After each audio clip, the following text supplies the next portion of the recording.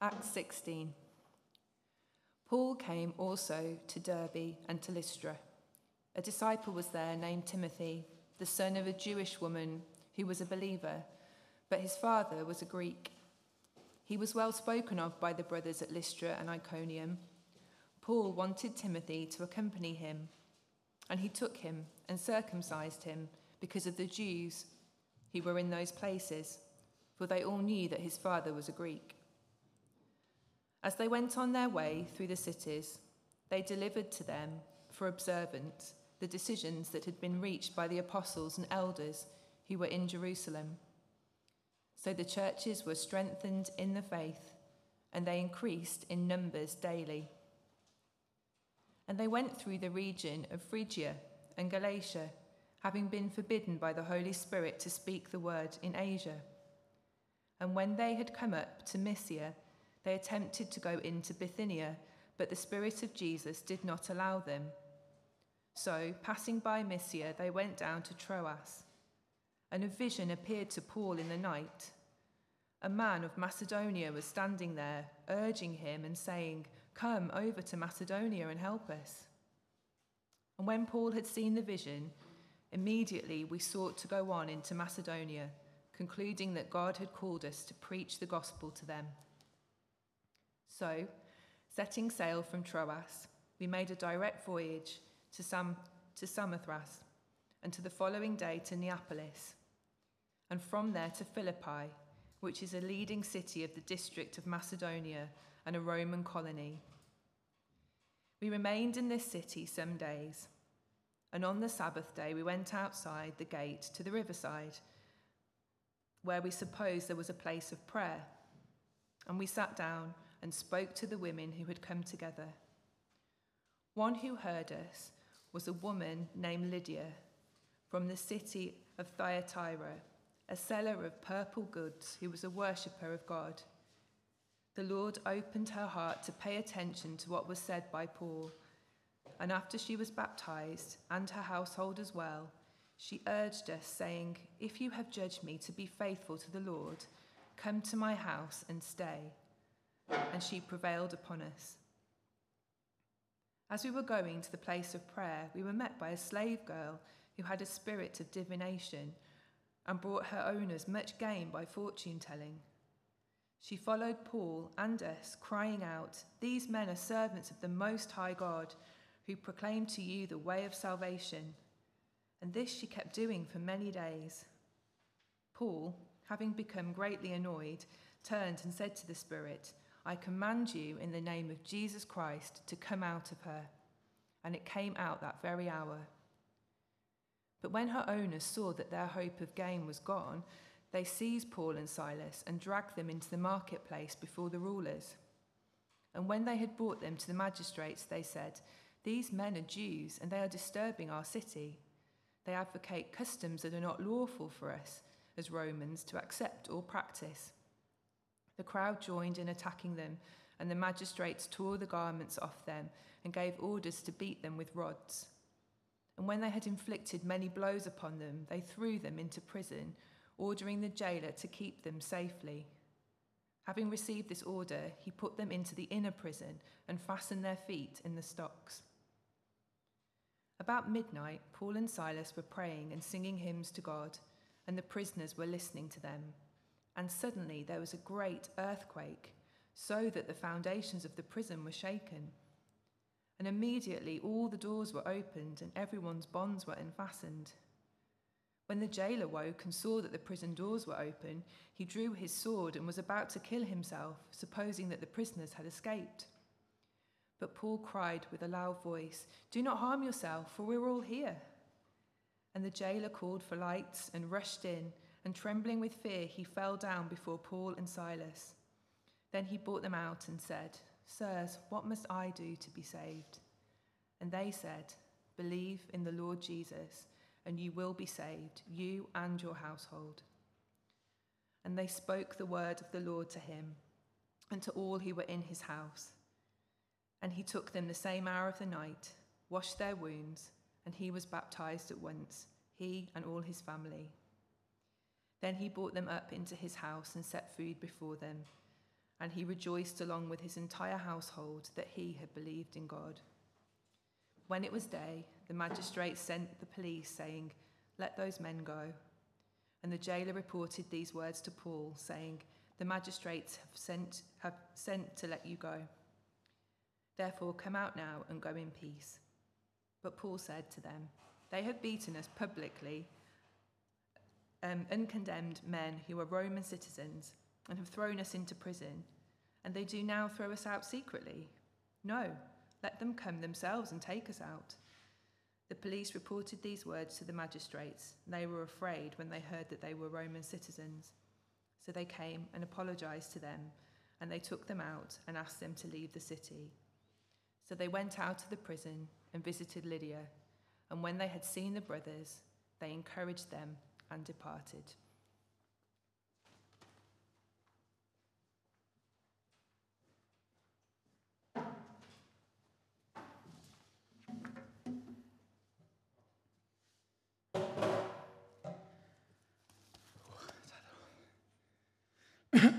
Thank you, Claire, for that. There's a lot of places and cities in there. I think you nailed them all. That was impressive. So I'm just going to pray before I bring God's word to us this evening.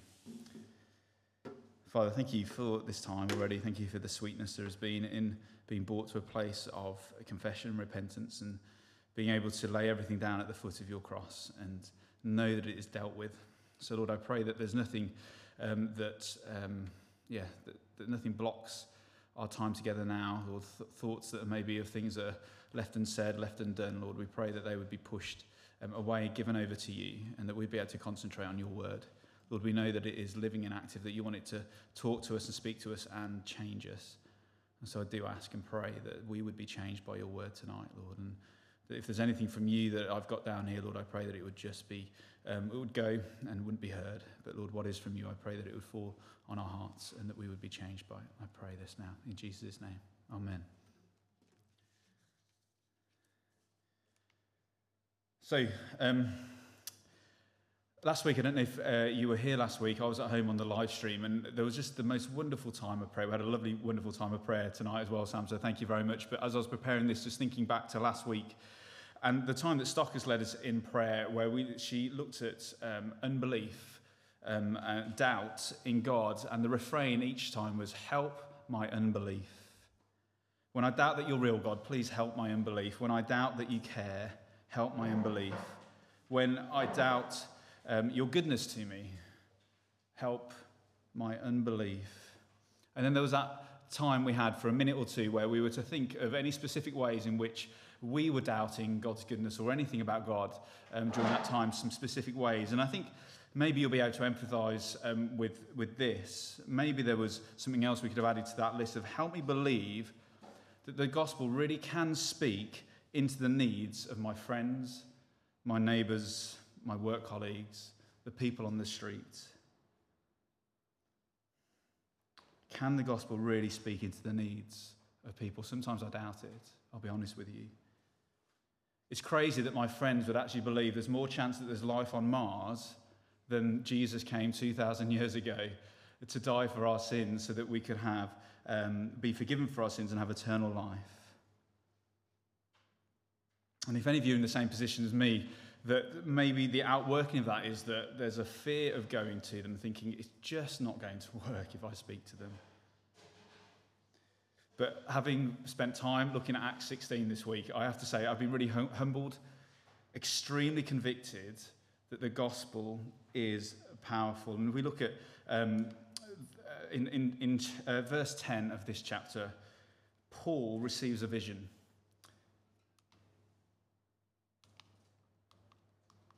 He still receives a vision, but anyway, that was a hint that I needed to... Oh, he's working. Paul receives a vision, doesn't he? He receives a vision in the night to say, from the Spirit of God saying, come over to Macedonia, a place that in his first missionary journey, he was warned by the Spirit not to go. And yet he has this call to come over, share and preach the gospel. That's what he interprets it as, that I've got to go over there and preach the good news. And what does he do? Straight away, we notice that he gets up, He obeys the call and he goes instantly. There's not a delay at all. That once they head for Macedonia, come and help, and they go over and they take the gospel with them. Well, can I ask us, what stops us from going to Macedonia? Other than the COVID restrictions at the moment, we can't literally go to Macedonia, but let me say it this way, what stops us from going to people? What stops us from that call that we've had, that we've seen throughout Acts of go to people, be a witness to them? Maybe it is the fact that we doubt the gospel is able to speak to the needs of the people, speak into the culture, into the context that we're in. Can the gospel really reach my neighbour that seems to have everything? Can the gospel really reach my friend that is in deep, dark depression? Can it really reach my work colleague that is suffering with a self-destructive lifestyle? Can the gospel speak into that? And I think the problem for us today, and I think this is key, is that as Christians, we can often disobey our call to come and help. That is our call to go and share the good news of Jesus Christ, because we lack confidence that the gospel really can meet the needs of everybody, our neighbours, our friends, our work colleagues. As Christians, we can disobey this call to go and preach the good news of Jesus Christ, because sometimes we can just lack the confidence, can't we, in the gospel that it is able to reach their needs and meet their needs. We doubt it. We doubt its power. We doubt its ability to do that.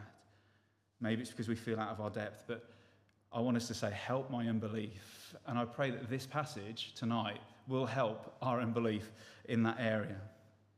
Because we can have faith in this message. We can have faith in the message because it's the gospel that saves. It is the gospel that is the power of the gospel that saves and transforms lives. The Spirit working through us as we tell people the good news of Jesus. But we see in verses 1 to 5 that we might need to be adaptable. Timothy goes to the extreme, doesn't he? He is circumcised so that he's not a stumbling block to the Jews when he goes with Paul on the missionary journey, so that he'd be accepted and that the message would be heard. I'm not saying that we go and do that, guys, but we do need to be adaptable as well. Have faith in the message and be adaptable. Go to people, be willing to go and adapt ourselves as needs. But you see, God creates the context for us. He creates the context. He brings people into our lives for a time with different needs, some more obvious than others. And we have the call just to go and preach the good news to them and share it with them. So I hope that by the end of this time that we would grow in our confidence that the gospel is able to speak into every single need that people have. And I think to show this, what Luke does is he draws our attention to three very different people. We come into contact with Lydia, a slave girl, and then a Roman jailer, people from different places, very different backgrounds, with very different needs. All have their own needs, all have their own story, and the gospel speaks and saves each of them. And so firstly, what I want us to see today, and I hope it encourages us, is that the gospel, so that we can have confidence with the gospel because it meets intellectual, sorry, I've completely lost my clicker here, I do apologise. We can go to people with confidence because the gospel meets intellectual needs. We can go with people with confidence because the gospel meets intellectual needs. And what I mean by that is, I'm not talking about it just meets every academic people's needs. What I'm saying is it answers the questions that people have and that they're curious about in life. We just have a look in these verses. We see Paul has listened to the call. He has gone to Macedonia. He's gone to Macedonia and come to the city of Philippi. Philippi is on the Ignatian Way, which is the Roman commercial road. So it was a city that was rife with commerce, a business city, lots of trading going on. And it's where he plants his first church in Europe, in the Western world. So we are grateful for this because we wouldn't be here if it wasn't for this. This is Paul's first European church plant. This is historic. And the first thing that they do is they go out, the missionary team, they go out looking for a place of prayer.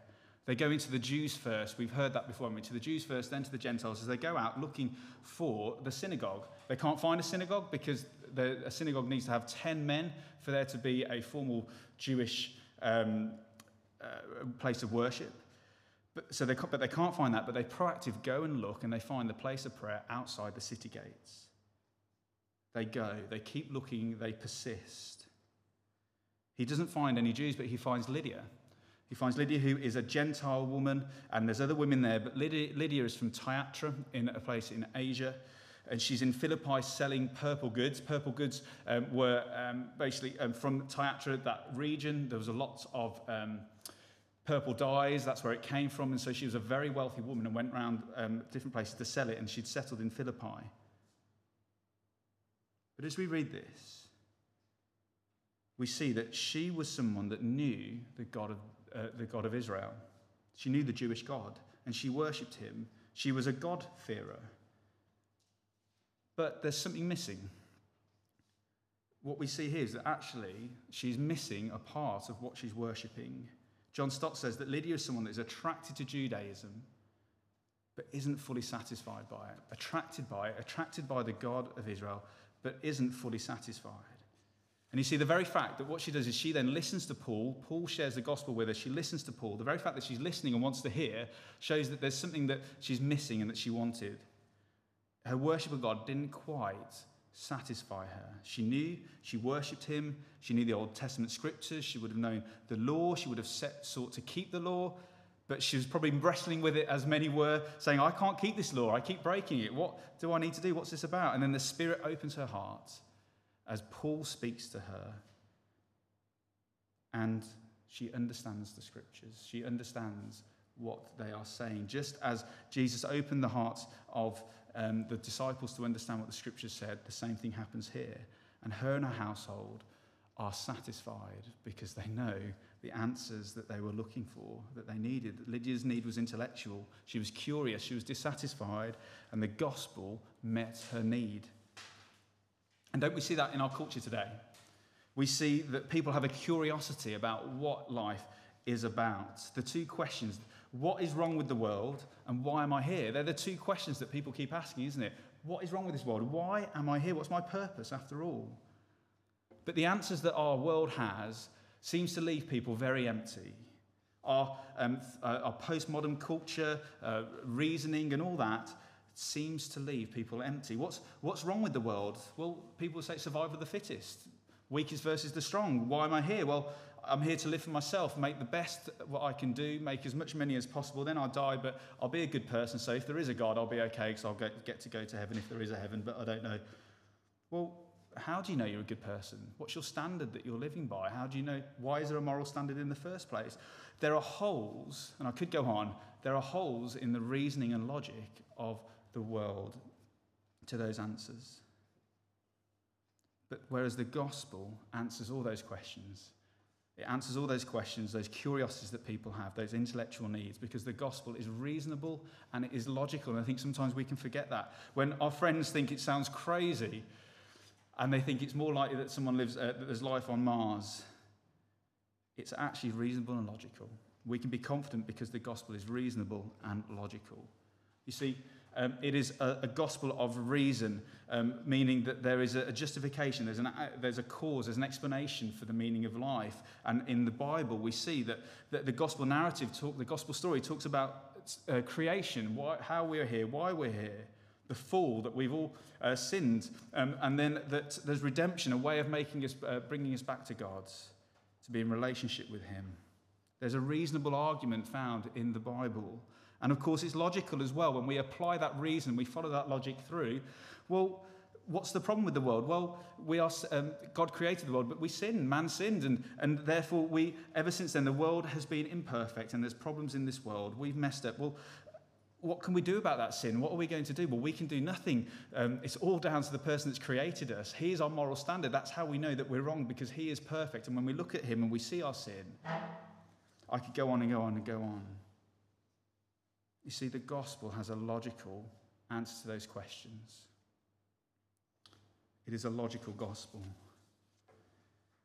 Many of you will be aware of the author C.S. Lewis, and he's always great for an illustration because there's so many things you can use him for in a sermon. But something that I found really helpful was that he was actually a professor at Oxford University of philosophy. And he was all about reason and logic. And his reason and logic had got him to a place where he was an atheist. He didn't believe in God. He didn't believe God could exist.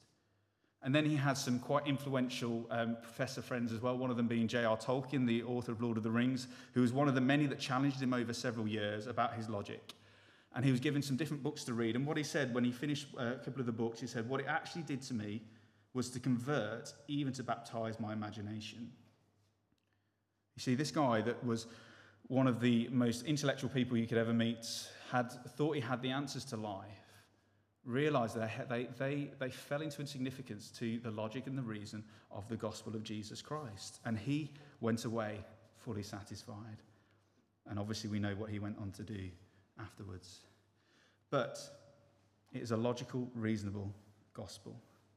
And we can be confident that the gospel has the answers that we need to be able to share with people in their lives.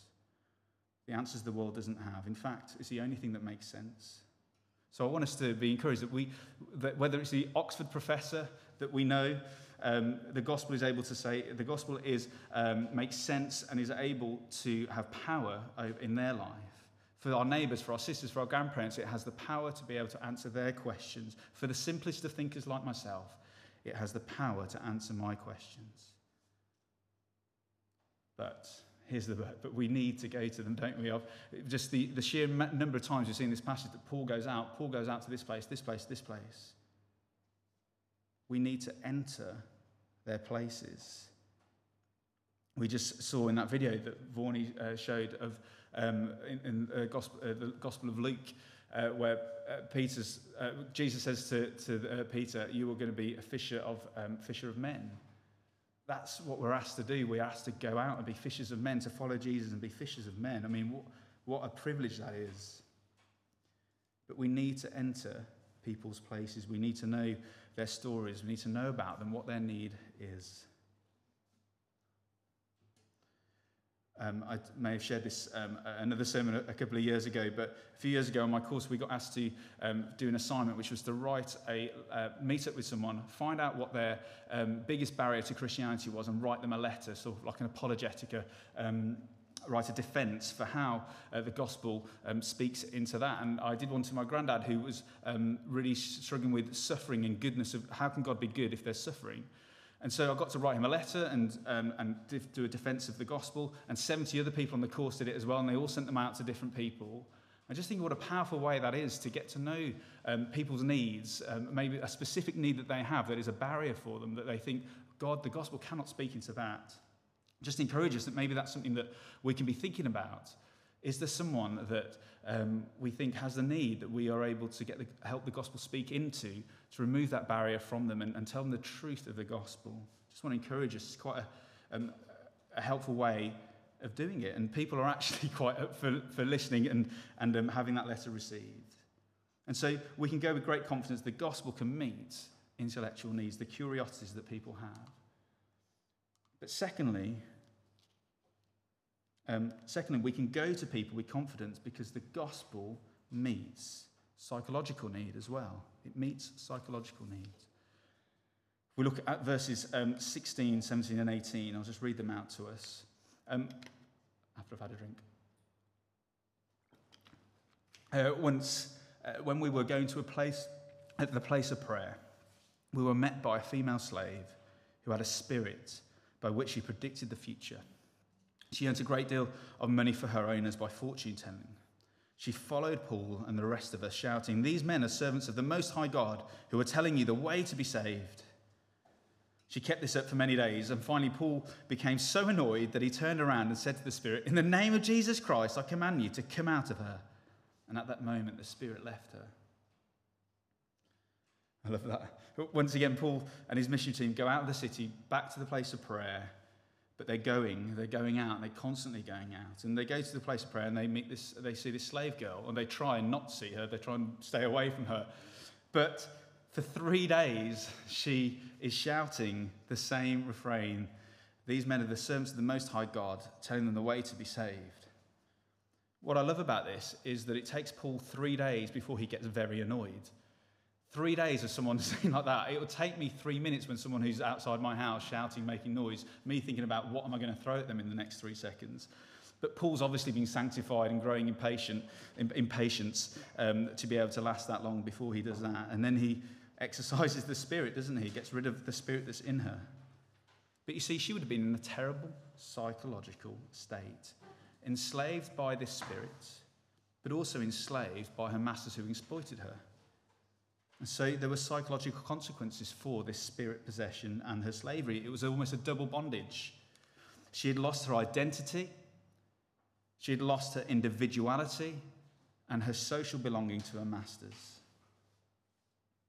And although there is no direct thing that says, and she turns to the Lord and gives her life to Jesus, the commentators would agree that the reason the story's in here is because she's one of the people that turns to Jesus and gives her life to Jesus. But what we see is the gospel frees her from her double bondage. The girl is met in her psychological need. And the need that she has is for shalom, that shalom peace, and for balance. She needs that shalom peace where there's harmony, wholeness, and completeness brought back to her when she knows that she's right with her Maker. That's the only way we can have that shalom peace, is being right with our Maker. We can have that deep, unsettled, that deep peace. I'll think of another word for that. But only the power of the gospel has the power to do that, to change that. And then also it has the power to bring equity and balance to her. What do I mean by that? Well, the gospel brought her a new identity and a new purpose.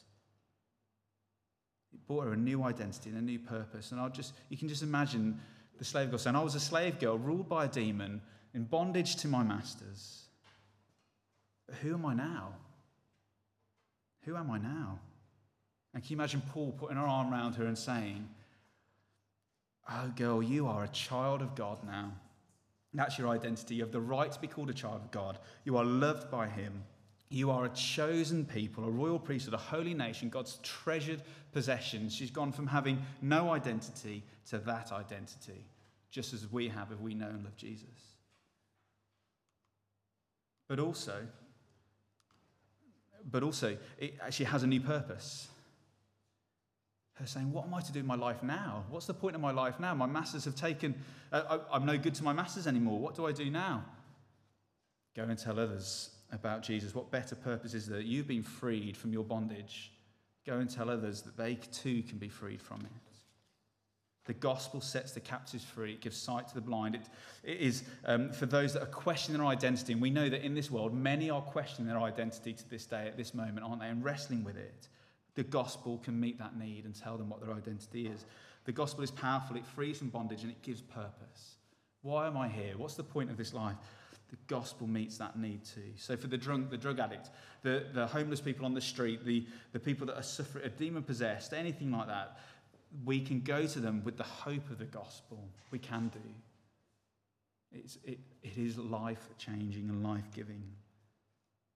You've probably seen that Soma video I've shown a couple of times now of Dope Church, where that church that go to the sex workers in a motel every Sunday. They go and set up church every Sunday, offering hope in the gospel. And they've seen so many people come to know Jesus because they go and step over that barrier that there seems to be to go to people that are in that industry, and yet they go and they are seeing fruit there. The gospel can bring them new life, new identity, new purpose. That's why it's attractive. I was reading this week about a dinner that was held in Bulawayo in Zimbabwe. It's the second largest city in Zimbabwe. It was called the Shining Stars Dinner. And it was an outreach event by a evangelical church in Zimbabwe. And they invited all the sex workers from the city. They managed that 66 women turned up, and it was going to be a meal and then a gospel presentation. And 50 people gave their lives to Jesus. 50 people. And during that dinner, apparently, this is a quote, during the dinner they were screaming hallelujah more than the regular churchgoers.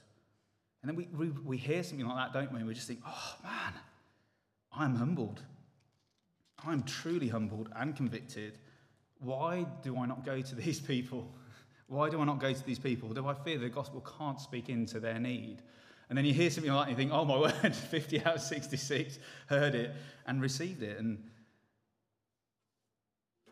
yeah, just want to encourage us that the gospel is, we can have confidence in the gospel because it meets intellectual needs, it can meet psychological needs, it can meet all needs. And finally, we can go to people with confidence because the gospel meets moral needs.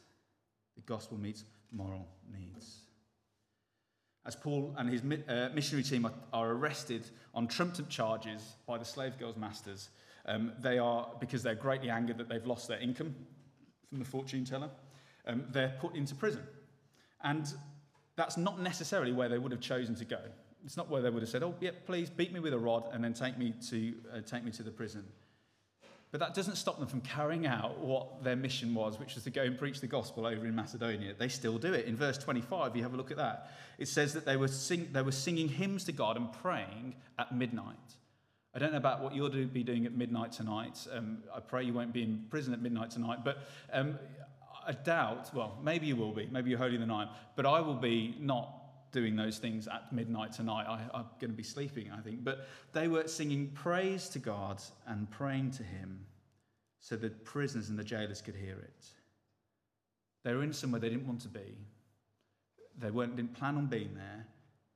And I think sometimes we can find ourselves in places that we don't necessarily choose to be. Maybe we're in a neighbourhood that we're not thinking of staying too long in that place. So we think, I'm just not going to push too hard with my neighbours. Or maybe you're at work and you think, oh, this is just a stopgap. I'm only going to be here for a few months, so I'm not going to bother pursuing people for the gospel here. I think what we see here is wherever we are, whatever we're doing, for whatever time periods, we have the opportunity to be able to share the good news of Jesus Christ with people. Paul never knew how long he was going to be somewhere. He didn't know how long he was going to be in prison, didn't know how long he was going to be in Philippi, but he still, whatever the circumstances, shared the good news. So what a freedom. I just want to encourage us that whatever time frame we're spending somewhere, wherever we're going to be, whatever we're doing, whatever place we are, it's not wasted in any shape or form. We are able to look for opportunities and to give a hope and give a reason for the hope that we have in Jesus Christ. But then if we look at verses 26 to 32, we see there's a massive earthquake hits the prison. The chains are broken, the doors fly open. The jailer assumes that Paul and his team have escaped, and the jailer trembles with fear. And his first thing is to try and kill himself out of the shame that he might have let the prisoners escape. There's a shout from Paul saying, don't do it. And basically he stops and he trembles with fear. He's heard Paul and Luke and the other guys singing and praying to God. He knows there's something amazing and miraculous about their gods. And what does he say? What must I do to be saved? Basically, what must I do to be made right with God? You see, the jailer was someone that had realised he was utterly, morally bankrupt. He knew it. And Paul says, believe in the Lord Jesus in verse 31. And we know that to believe in the Lord Jesus, we must repent first of all of our sins. Repent and believe in Jesus. That is what true morality is when we receive it from Jesus. How can I be right with God? Faith in Jesus. You see, the world's morality is very, very different to that, isn't it? The world's morality says, well, it's all about feeling right with yourself and feeling right with others. But this is not about making the jailer feel better about himself. So often we can be tempted, can't we? I know I can, to go, oh, they're a good person, they're really nice, they're really sweet, oh, they love their family so much, they'll be all right. They don't cause anyone any harm. You're such a good person. I love spending time with you. And those things may be true. But that's not what sorts out our morality problem. Paul doesn't pacify the jailer with any niceties or anything like that. He just says he leads them to God. The Bible tells you that you are utterly sinful by nature and you deserve death. But that's not what you get given if you believe in Jesus, if you repent of your sins. You see, true morality is the gospel of grace. The jailer would have heard them singing, heard them praising in hard circumstances, and yet the peace that's coming out of Paul and the guys as they're singing those things in prison just oozes the grace of Jesus Christ, doesn't it? That free gift, the forgiveness of sins. The jailer sees that offer of grace. What do I do? What do I do to be saved? Repent and believe. Repent and believe. Well, all this leads to a couple of vital things just to finish with, just to conclude very quickly. There is no one you cannot reach.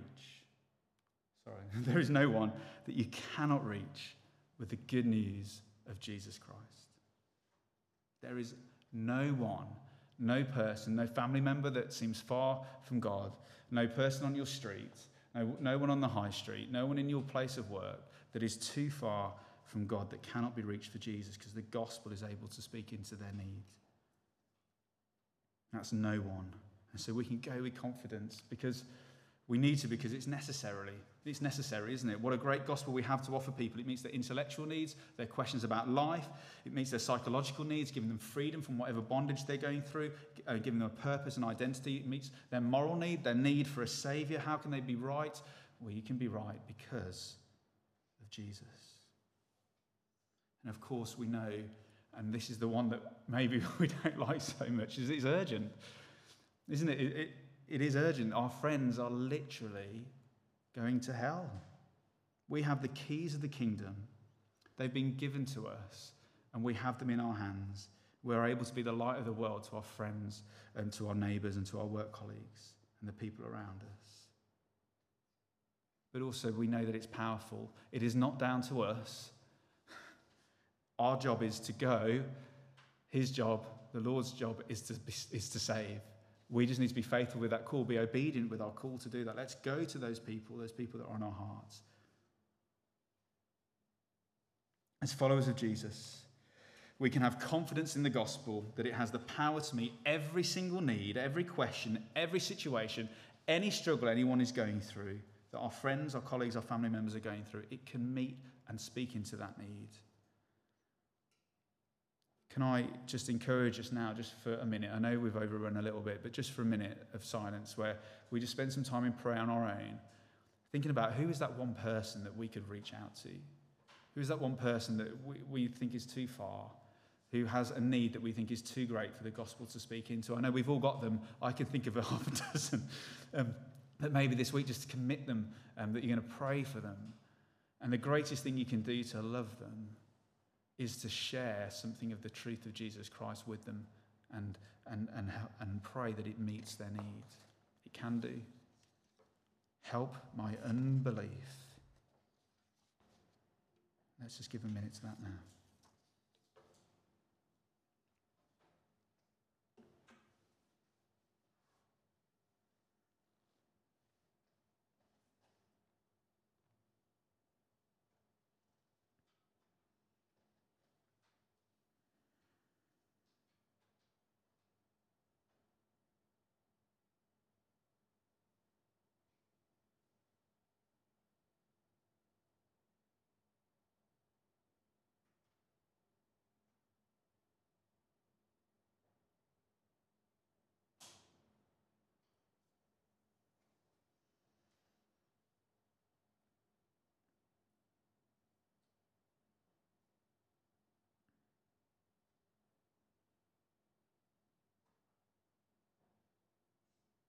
Father, we thank you that the gospel does not discriminate. No one is too far from you. It is for all. It is powerful for all. And Lord, you have given us a great gift of knowing you and the wonderful purpose to go and make fishers of men. And Lord, just that image of the boat capsizing with the sheer vast number of fish. It's just a picture of the number of people, the number of people, not fish, but the number of people that will be saved by you. And you use us to do it. So Lord, I do pray for any fear or anything that's blocking us from going and stepping out and meeting people in their need, Lord. And Lord, I do pray that you would help us overcome those things. And Lord, we know there'll be a battle for us, and that's okay. Lord, you want to work in us and through us. And so I pray that you would do that work through us. We pray for the souls of the loved ones that we've just named in that last minute or so. We ask that you would work in them, just as you did in Lydia, as you revealed yourself to her, you let her listen to what Paul was saying. Her heart was changed, and we pray that we would be able to do the same with our friends and loved ones. Lord, I pray that we would be light, that we would offer the keys to the kingdom to those that we know and love. And we know that you go with us. We don't do this alone. So Lord, go with us this week, I pray. Lord, I pray that we have a week of just a sweet time with you, and that we go from this place feeling refreshed and encouraged and excited that your gospel is powerful, that it is able to save even the people that we think in our hearts that it might be a bit too difficult for. But Lord, we know that forgive us, Lord, when we think like that. So we pray. Amen.